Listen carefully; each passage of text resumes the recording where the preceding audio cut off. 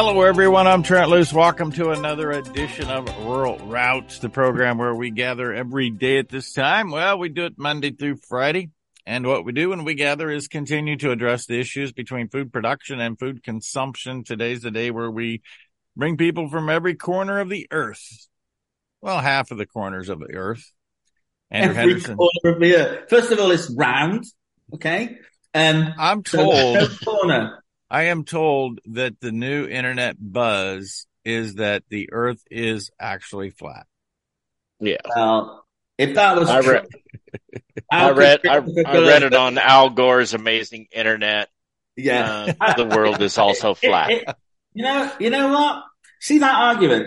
There's a little problem with that argument because Christopher Columbus started going east and came home on the west. So how is that possible if it was flat? No, he came home from the west. He didn't circle the earth. What are you talking about? Apparently he did. He went one way to America and came back the other way, didn't he? No. No, he did not do that. I was there. I remember. We turned around and we went back the other way. Wait. Can I just say something, right? If you go to San Diego, as I've been, and you take a flight from San Diego to New Zealand or Australia, you hit Australia. But then you can go from Australia to Singapore and you can come back round. If it was flat, that's impossible. Okay. Yeah, but like you knew where you were really going. One thing I do know for sure without being there, Christopher Columbus did not take a flight. I do know that it's on the internet. I'm just saying it's on the internet. So it's true. It's on the internet. The earth is flat. It's true. If it's on the internet.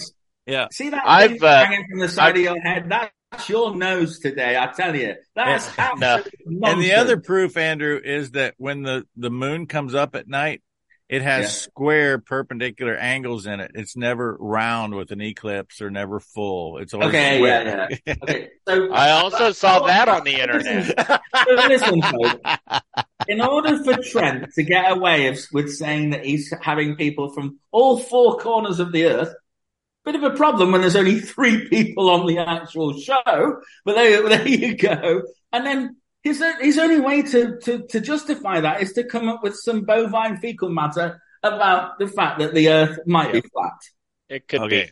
First of all, I said people are telling me the new rage on the internet in certain circles is that the earth is flat. And I'm like, I thought we conquered this thought a while ago. Well, you're laughing.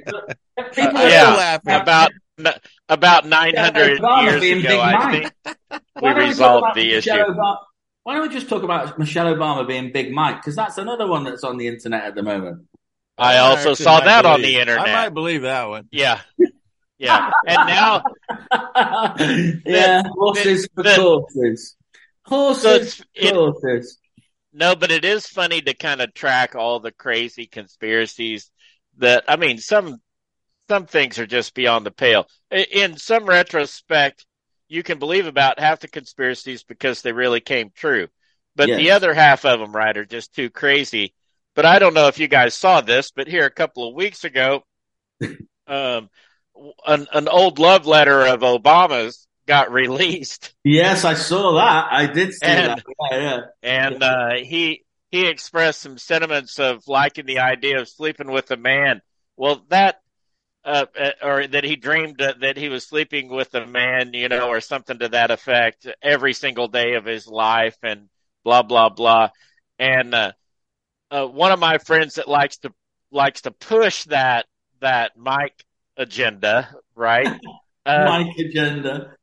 He said, I no more than read the headline when it first popped up on my news stream that I know it came on his, because he just starts sending me memes about Michelle Obama as a man, and it was good for like 6 hours straight. That was all he did. He just took time off.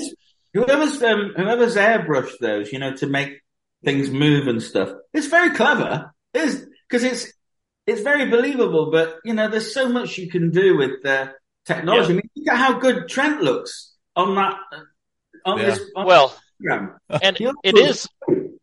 it is extraordinarily, like it. yeah, it is extraordinarily scary that they're creating these people with AI now, right? And that they are taking, they can take, if they get enough video of you, they can turn you into an AI creature and make you say and do almost anything on a video that they want. And I mean, I'm one of those Joe people Biden. that, well, I'm one of those people, who maybe has been gone for a long time. I think he has actually. Yeah, well, in more ways than one. I'm one of those people that I don't do DNA tests because I'm concerned with what somebody would do with my DNA inappropriately.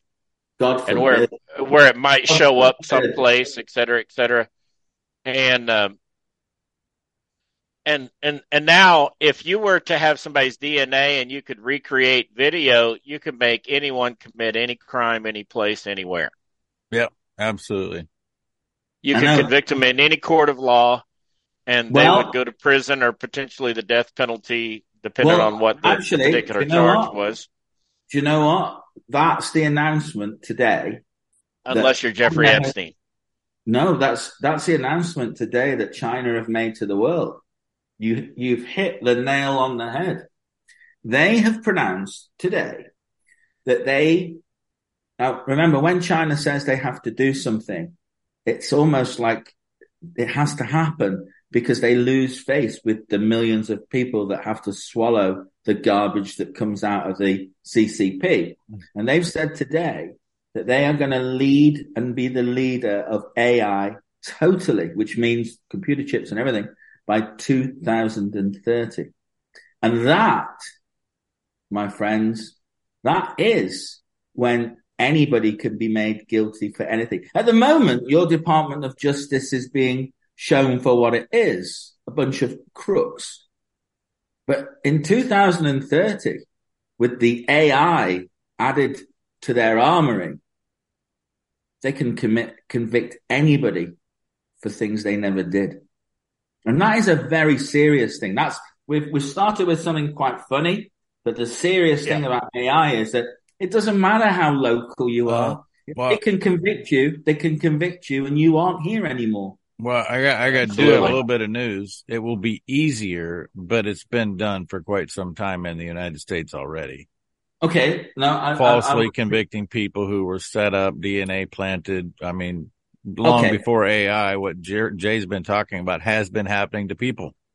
Yes, and I would agree with that. But this is the ultimate control because you then can decide who you want to convict at any one time, given whatever their views might be.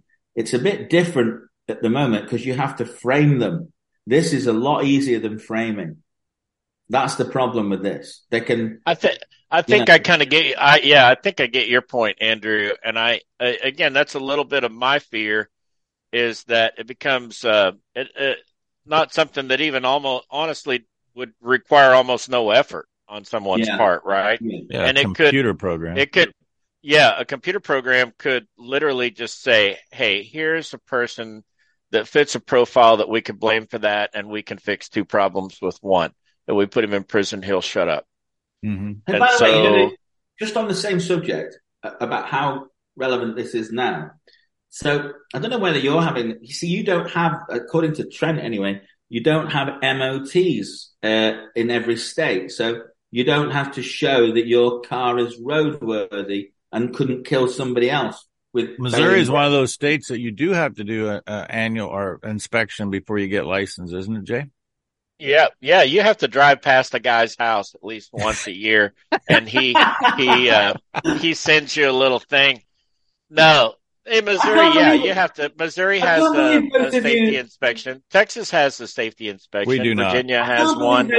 I can't believe that Trent poo-poos this. I mean, if you've got a machine that could kill somebody because you haven't looked after it. Oh my goodness, there are now. There are no way you're embellishing the safety of this.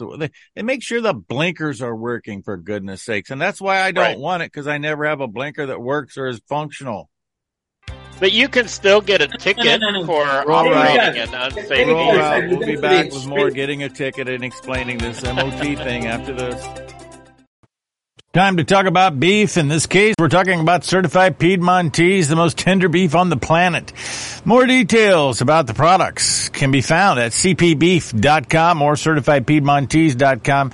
If you've not tried these, I realize that it's easy to generate good smokehouse products. When you smoke something, when you smoke some meat, your odds are in your favor. It's going to be really good. But what Tony has pulled off in this smokehouse, I think is pretty incredible, even though I'm completely biased. It's an incredible story, and the ground beef facility is second to none. It's the largest in the state of Nebraska, in Lincoln, Nebraska. Delivered directly to your door. cpbeef.com. That's certified Piedmontese. Experience the tenderness aspect that everybody is talking about and can't get enough of. Welcome back. Roll Route, Trent Lewis alongside Andrew Henderson, Jay Truitt. All right, Andrew, what are you saying? You go to the extremes, because I agree with you. It shouldn't be for things that aren't life-threatening. Although, if you can't wink and you want to turn left and the guy doesn't realize you're going to turn left and goes and thinks you're going to turn left when you don't and goes straight into you, then that is you that's caused that accident. Yeah. So it is quite important. No, so, well, but it's you that have the responsibility. So you are responsible. You don't need some government entity to tell you your vehicle is safe. I know whether my vehicle is safe or not, and how I drive my vehicle, no matter how many blinkers work or don't work, is how I can control it. If I don't have a blinker working, I stick my arm out and I let that person know. Okay, wait though. Wait, before we go any further down the example route. So number one is just a tax. That's all it is. The fact that your vehicle the fact that you passed a motor vehicle inspection test 15 minutes ago doesn't guarantee that your vehicle is still in the same condition it was when you took the test. It literally is just a means of which the government can tax your vehicle so that they can say, "Oh yeah, but we in order to justify all these bureaucrats that get paid from the tax, they come up with all these regulations, et cetera, et cetera. Where do you think emissions testing came from? Well, that's, again, I mean, right? But hang on, 1 minute. Give me a chance to answer the question. Yeah. You're correct. You're correct. But at this present time, and I think this is worth noting, my wife, I took her car in, and I know that we had to disable a sensor on her car that was showing that there was a problem with the engine. There wasn't a problem with the engine. It's a faulty sensor, actually. So we had to turn the part of the computer on the car that actually saw the sensor that was saying the engine wasn't right, whereas it was the sensor was the problem. And do you know why our mechanic had to do that? Because there isn't any sensors available in the UK for that particular car. And he's then told me that this is becoming more and more and more of a problem. And, as Cilla Black would say, because she was a very famous singer here in the UK, she's now dead. Surprise, surprise. Where do most of the sensors come from? Taiwan. Well, China. Ours do.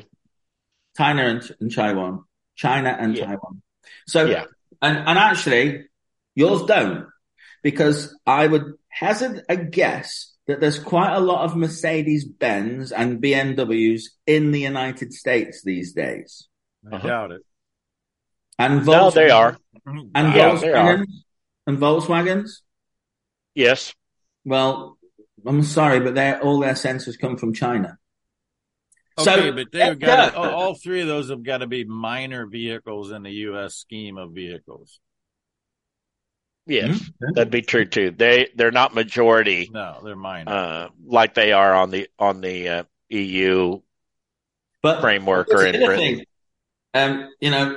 Stop the press, because it's not going to be long before Taiwan will be part of China again. And the people behind your puppet president are making damn sure of that. I can assure you that Taiwan will be invaded very, very soon because there'll be No, the I Americans. just don't buy that. I'm sorry, but I really don't buy the whole Taiwan invasion thing. I mean, there's a whole series of reasons for that. Number one, it's not very cost effective for the Chinese to do that. They need that competitor in the marketplace, so that they can undercut them. Otherwise, they don't have any idea. They're not generating the sales. That's number one. Number two is that uh, China just doesn't take those kinds of risk for a long time. It's been a long time. I think we're overestimating.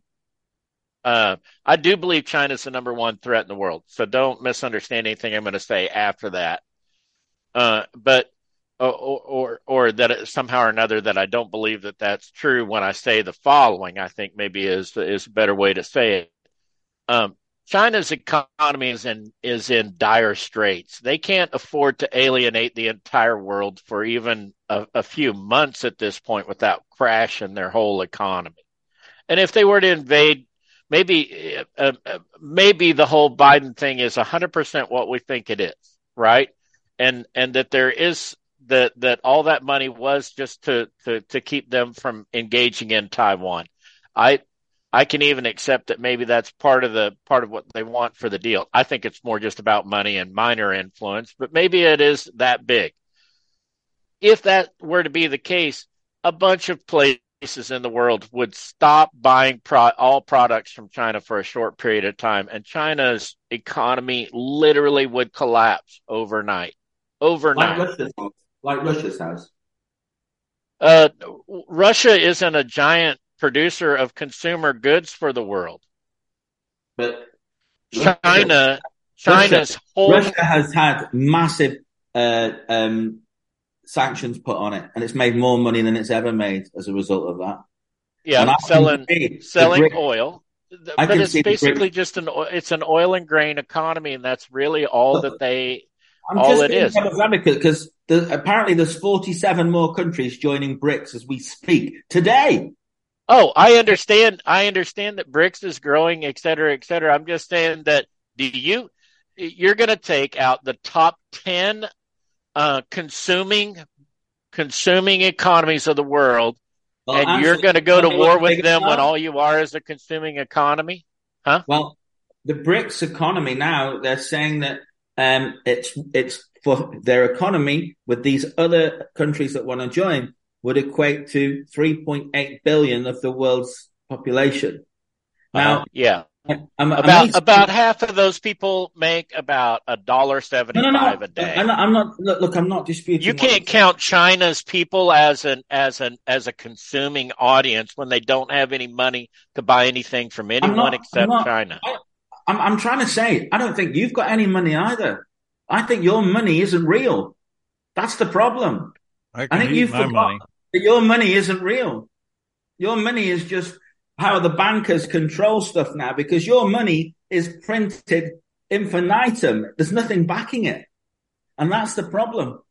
Well, today, somebody tomorrow, wants and the next, Andrew, it has value.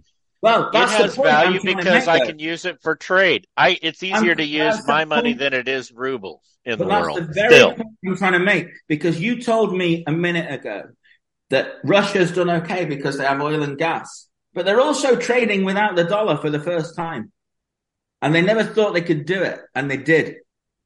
And but what are they? Again, but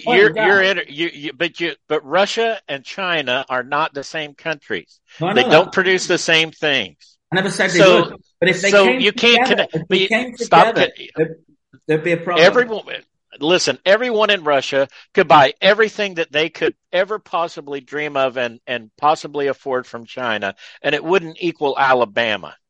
Okay, back on. All I would say is. What is the population of Russia? Terrible thing. Complacency can be a very, very weak thing because it's not even about that though, Andrew. It is about So listen, the most important thing when you're doing intelligence on what's going to happen internationally though is to be absolutely honest about what could or couldn't happen. Okay. And again, that's why we have in the United. I drive all the time. I drive up and down Interstate 75 in Texas, and when you cross the Oklahoma border, going south, and you go through Sherman, Texas, there are cranes and concrete plants everywhere for miles and miles and miles, building chip factories right now for miles and miles and miles. And literally thousands and thousands and thousands of people are flooding into that area for super high paying jobs. Our company builds houses for those kinds of people. I personally know 6 people that moved to that area right there, what you were talking about. Right. Exactly. One went to work for Peterbilt. How long before they're going to be manufacturing? Yeah. Is it happening now? Some of them already are. The Texas Instrument facility has doubled in size, now tripled in size. Yeah. I mean, there's no room left in that parking lot there. They're doing exactly the same thing in Arizona. It's a halftime report. We got to take a break. And for those of you that are going to send the email telling Jay doesn't know where he is at, he meant to say he was on I-35, not I-75. And we'll be back with more Rural Route right after this. Let's talk about the National Western. January 2024, we have more history and heritage coming to life than we've seen in Denver, Colorado in quite some time. It is going to be a rebirth of the commercial cattlemen flocking to Denver to visit with people. That's the number one resource at any event like this is the people, the new people, the old friends, and how you can have camaraderie around a common goal. That common goal is take care of God's creation and improve mankind and improve the creation. The National Western Stock Show is all about bringing that to life. And then in my whole concept of bridging those of us that are in the business of producing food with those of us that consume food. And Denver's the perfect place to do it. The National Western's all about it. NationalWestern.com for full details. See you in January. Welcome back.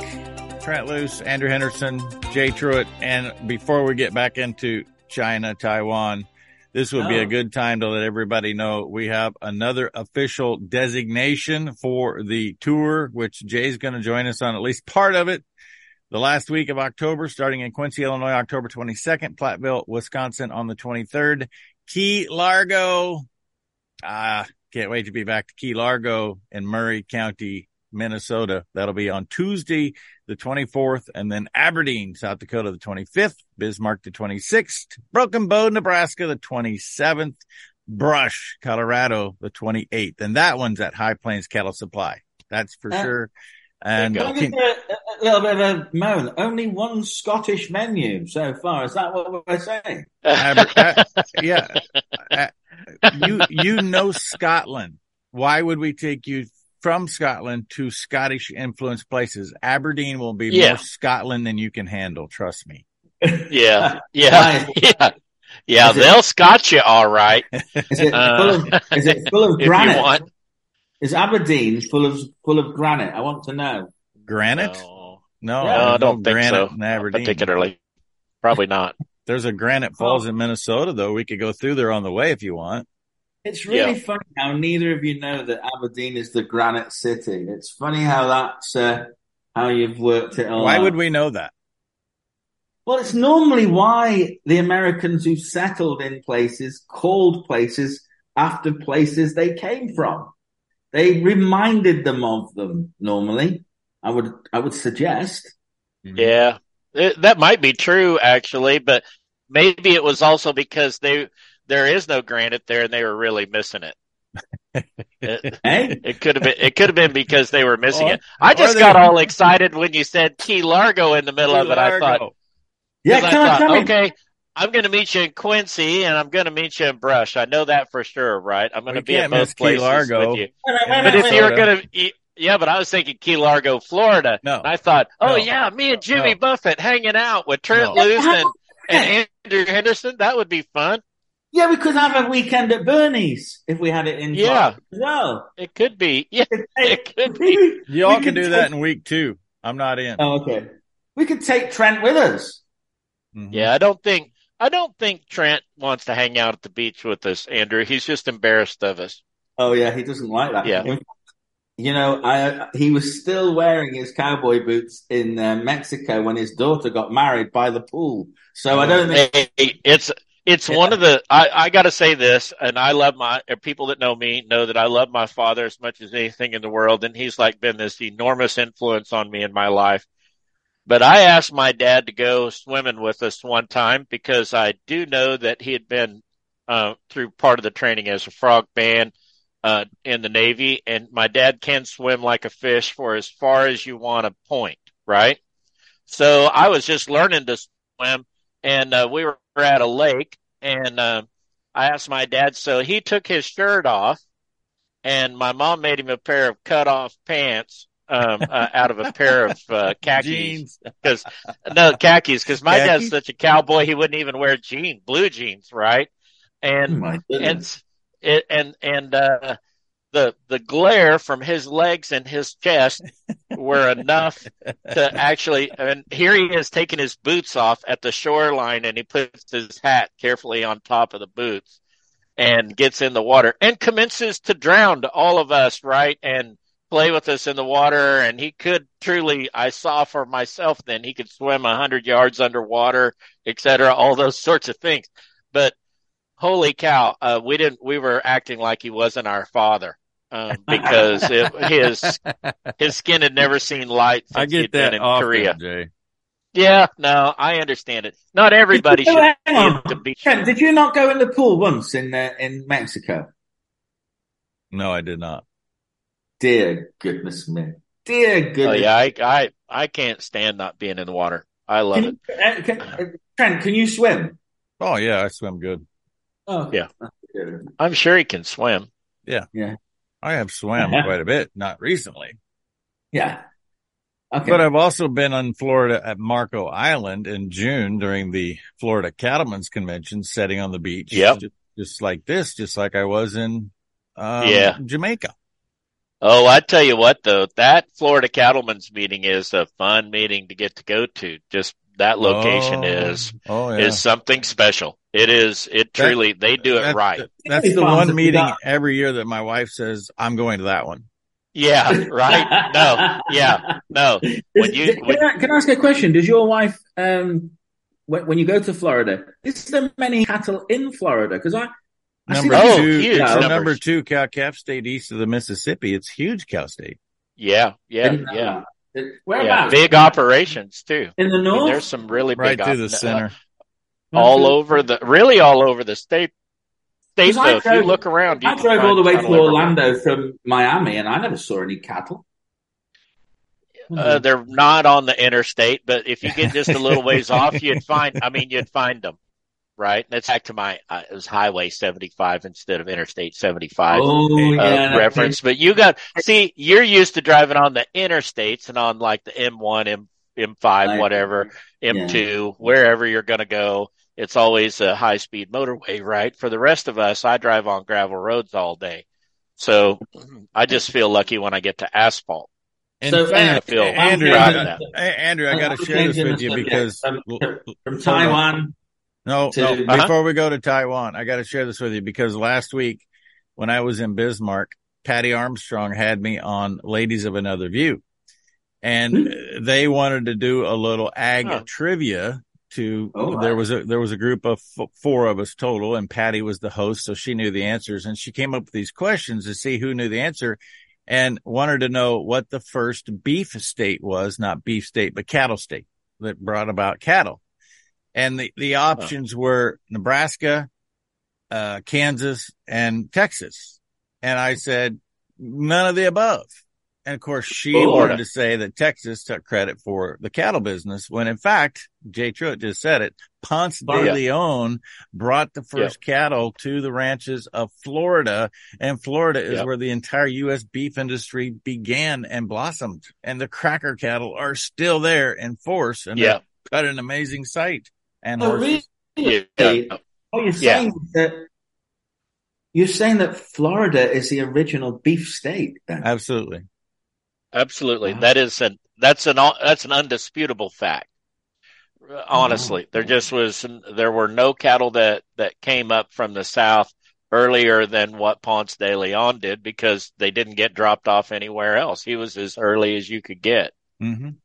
So what about the wild buffalo? Where were they? They've existed on North American continent for centuries, but they're not. Bison are not cattle, right? I mean, I understand they're in the same kind, but they're not genetically. But they are a separate species at this point, right? And have been for probably thousands of years at this point. Does anybody know whether it would be possible to cross? You can. All the time. Yeah. People do it. Yeah, people do it. Yeah, people do it. It happens sometimes by accident, but most of the time intentional, very intentionally. It's called beefalo. And what sort of hybrid animal does that bring? An ugly one, in my opinion.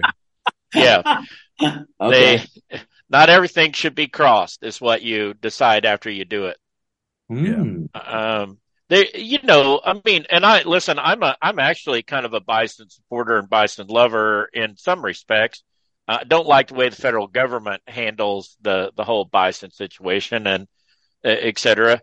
And I don't like herding them. I've had to load them on trucks and stuff, and it was a fearful experience for a well-experienced cowboy when I was doing it. And and maybe I just had a bad experience with a wild I think that's pretty bunch typical. of buffalo. Yeah, but I've never seen animals that could tear up more stuff in my whole life than buffalo. Yeah, bison. With that said, I enjoy eating bison steaks. I like bison jerky. I like their meat product. A beef steak?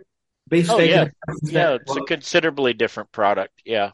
Right. It has a different texture, taste, color profile, fat profile. Almost everything is different about it. Tenderness profile. Yeah, the tenderness profile is dramatically different. Theirs is more like if you were to run a bull from my house to Trent's house and then process him when you got to Trent's house and eat him instantly, don't let him age at all, then that would be a lot like bison. But it is a different, it's a different flavor profile, and if it's prepared correctly, right, it is good. I like it. It's fine. Fantastic. It's a great option. And the nutrition is different. The nutrients are different in a bison steak than it is in a beef steak. Okay. Not dramatically different, right? Andrew, but there is. You know what, Andrew? I think I can go out on the limb here, publicly say I can accelerate. We can get him a bison. The largest bison processor in the United States. Do you know what town it's in? Aberdeen. Brush, Colorado. And that's where we'll be on October 28th. In fact, Bob, if you're listening, you're going to get a phone call today. We're going to have some bison available for sampling at High Plains Cattle Supply on October 28th. Wow. Because the bison, this little plant in Brush, Colorado, for the record, it's where most of the Piedmontese cattle are processed, and the biggest chunk of bison in the United States, all processed at the same place. You know what? That would be a great deal. And I'm not trying to just pimp your sponsors here either, but it would be an interesting thing for us to be able to do some Piedmontese testing. I actually would like to do that. I want to bring some Piedmontese steaks home from that event. If I can figure that out, how to do it. They would, given my links with Italy, they would be a very good, sponsor. I need to talk to my Italian suppliers about this trip as well, because they're from Piedmontese, and if you've got your Piedmontese beef, Brush, Colorado is going to be quite the event. It's shaping up. We'll be back with more. Maybe we'll talk about Taiwan when we get back with more Rural Route after this. No. Farmer knows that when it comes to crop production, the ones who rob the most are those weeds. Rob moisture, rob nutrients, and rob you of an adequate food supply. So Apache Technology, the sprayer that gets it done with efficiency like no other, is available. And here's why I suggest, the technology is great.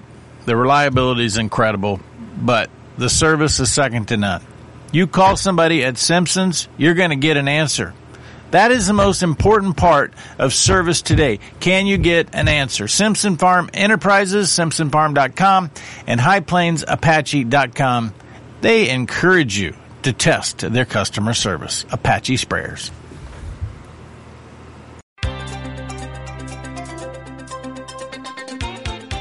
Oh, yeah, it did actually kind of get high. Trent Loos alongside Jay Truitt, Andrew Henderson. We gave Jay a cardiac rest, not a rest. And we also gave him a little potassium chloride during the break, and he's all good to go. Okay, right there under the tongue. Jay, I know that Trent and I actually, for once, totally agree that something very, very weird is going on, or maybe not weird, but terribly criminal has been going on in Maui. What's the Jay Truitt take on the events in Maui? Yeah, I mean, I can't explain it. I listened to all of the political rhetoric for about 3 days over it, and I had to stop because I kind of found it insulting, honestly. And people using this discussion as a climate change mandate for regulatory action in the United States, it just like it kind of crushes me. I don't know that we'll ever know what happened in Maui completely, right? And is it possible that a wildfire near town got elevated by 70 to 90 mile an hour winds and swept through a city? Is the case that the mainstream media makes plausible or possible? Maybe possible is a better word than plausible. Possible. I think the answer is yes, right? And if you've ever been to some of those remote cities in Hawaii, there is a lot of thatch and people build houses not really to code necessarily all the time. And so it is a wood-based kind of building economy. They don't build a lot of stuff out of brick and mortar and concrete because it's just not what they have, et cetera, et cetera. The most bizarre thing is, and I can't imagine why, though, I mean, we still have 1,000 people that are missing in a fire that swept through. And fires that sweep through, that means they're moving fast. And they don't consume bodies 100% when that happens. I mean, if you've ever seen it, you've seen it. And it's a horrible thing to actually help uncover. And to see. I've been there and done that. But when people are killed in a fire quickly, there is a lot to find, and it's not pretty. When they're killed in a slower burning fire that's intense heat and it rages to an intense temperature, yeah, the human body will eventually be consumed completely. But I just find it hard to believe that 1,000 people are still missing somewhere in this equation, and I don't really understand how that could really be the case. I could understand, and Trent, I want your views on this. Is that the mayor? I think it's the mayor or the governor. He hasn't got any actual figures to give to the press, which is remarkable, really, because you would have thought the first thing he would do was have a roll call for everybody who knows family that lived in their area. They should be able to know by now who's actually missing. And he's refused to ask that question. So I can say this. I think, honestly, that they just have zero communications and zero access to anything in that area. And maybe Hawaii doesn't have voter rolls that are kept somewhere else or something else. Again, it's a fair question to ask of how do they know that 1,000 people are missing? Well, right. And I mean, the fire went around the government building in Maui, which you can see the government building still standing. Just it didn't choose to burn that down. But here's something else. And my phone call with Sheila Walker, who's currently running for House in Hawaii, is immediately after this program today. She told me last week when we were together in Springfield at the Election Integrity Summit that no sirens went off to alert people that there was something going on when the fire happened. No stress signal on the phone was sent out, and no water was available in the fire hydrants. The water had been turned off, and we now know that the person who's responsible for that has resigned and is cowering like he's really negligent when in fact, he's just a pawn. There was so many, and EMTs were somewhere on training. Like the whole island had EMTs gone training somewhere. The same guy that was in charge of the problem that happened in Las Vegas as well, wasn't he? Isn't this the same guy? There is a tie to that. You are exactly right, but I don't remember what that was, and I didn't talk about that with Sheila. But yes, there was a tie to the guy who worked at where the shooting was in Las Vegas. Because the reason I'm asking you about Maui, and you've answered it in your way, Jay, is that what I can't understand about this is that if there are so many people that are missing, and most of them are children, why would that be? Why would it be children? Because you would have thought that they'll be, if it was sweeping through, that they would be able to run for cover. That's the So the governor's response to that question, and he actually was the one that said a good percentage of them would be children, was that the schools were closed that day. And so kids were at home with their grandparents or left alone if they were old enough, right? And that they were just there and maybe kind of ignorant. His response to the fact that they didn't set off the emergency system was because it's a tsunami system that they use. And they didn't want people to run away from the water. They wanted people to go towards the water.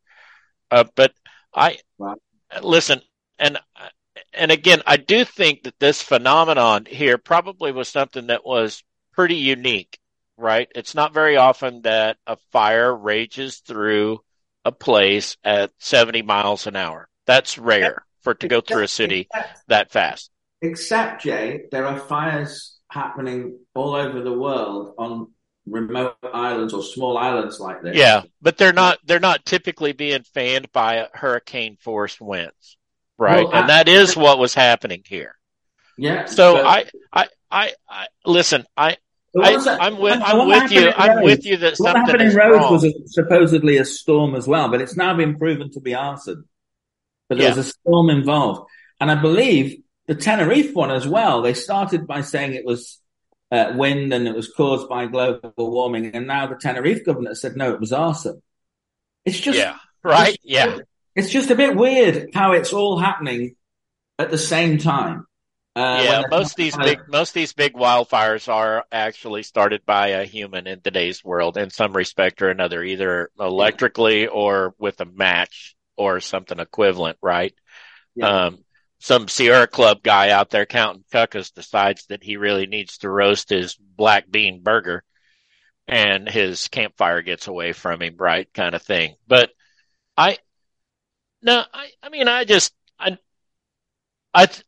the sad part about it is that I can see this like just plain as day, that this is one of those things that we're never going to answer. We're never going to know. Okay. I think I liken it to the Canadian fires. I think it's all strategically placed and set, and there's no accident. This is also home to the U.S. military's direct, what's the direct energy systems that create fire exactly like this. Yeah, I'm not buying any of this as an accident. I'm not even saying it's an accident. There's too many. I heard a couple of different sources that tried to blame the fact that people had that their yards burned really fast. Okay, I can see that and I can understand that. But when you actually look at the pictures of the surrounding area there, were they in a dry spell? Yes. Is that the dry side of the island? Yes. Is it green? Yes. Everything that didn't burn seems to be really green. That's pretty obvious to me. I can get that. Yeah. But go on. And it's hard. Well, it's just that green things burn slower they will still burn. If you've ever watched, you can watch a green cedar tree explode like gasoline. If it's dry enough, right? It still will look green, but when fire hits it, it will explode like literally it was a can of gasoline on top of a little pole. But when I took it just doesn't make sense.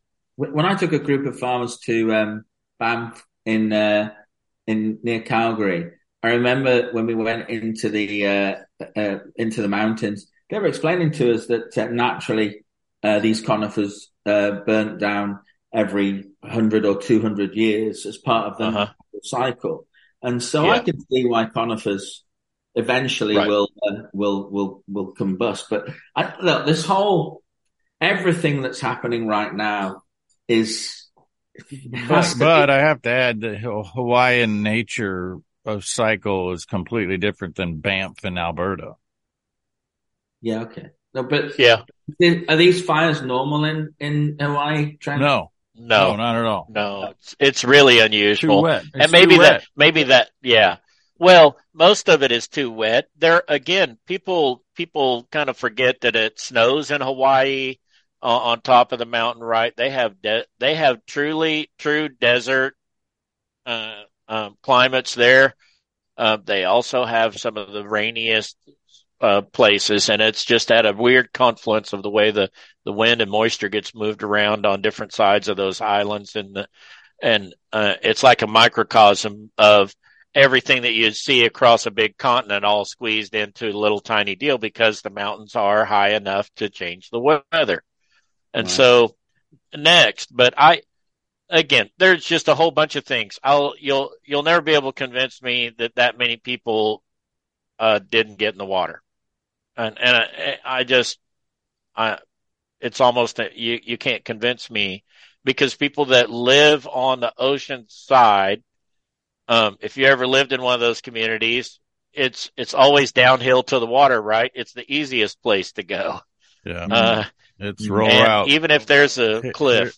Here's an easy place we're going to go. That's exactly how the Indians took care of the buffalo. They ran them off a cliff. We've just run off the cliff. We've journeyed down the path connecting food producers and food consumers. For Jay Truitt, Andrew Henderson, I'm Trent Loos. All three reminding you that all roads do lead to a Roll Route or Brush, Colorado, October 28th. In closing, we had a board meeting last night for the All-American Beef Battalion, continuing to find new ways, always centered around beef, to say thank you to the troops. The All-American Beef Battalion is still going strong. You know, the tough times during COVID, it really limited us. And now I think coming out of that, it's more important than ever that we each find our own way to say thank you to the men and women who've been there for 247 years. Stakesfortroops.com for full details on how you can be a part of this endeavor. A couple of feeds coming up, including one in Eagle Pass at Camp Charlie, where the Texas National Guard is protecting and doing what they can to protect our borders. The All-American Beef Battalion saying thank you.